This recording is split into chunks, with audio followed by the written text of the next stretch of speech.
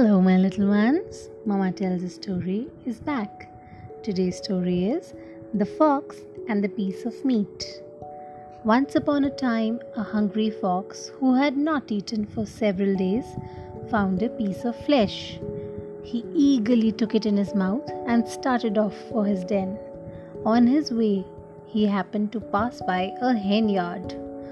His eyes fell on two fat fowls, and his mouth watered to see them. I wish I could eat them. He put the piece of meat on the ground and sat down staring at them longingly. He was in utter confusion as to whether he should remain content with the piece of meat or should he go for the fowls. Just then a wolf was passing by and stopped to see the fox sitting there with a confused face. What is the matter, dear fox? Can I help you in any way? Asked the wolf. The fox told him about his confusion. The wolf said, Fox, too much greed is bad. Moreover, a boy watches over these fowls, so be content with what you have.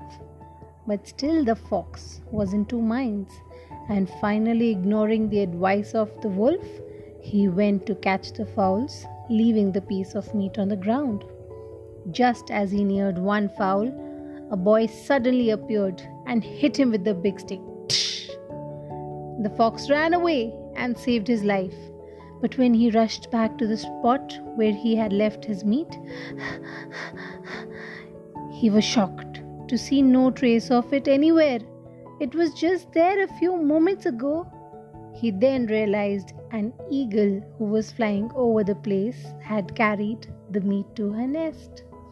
So, my little ones, the moral of the story is, one in hand is always better than two in the bush. I'll see you next time with another story. Till then, bye-bye.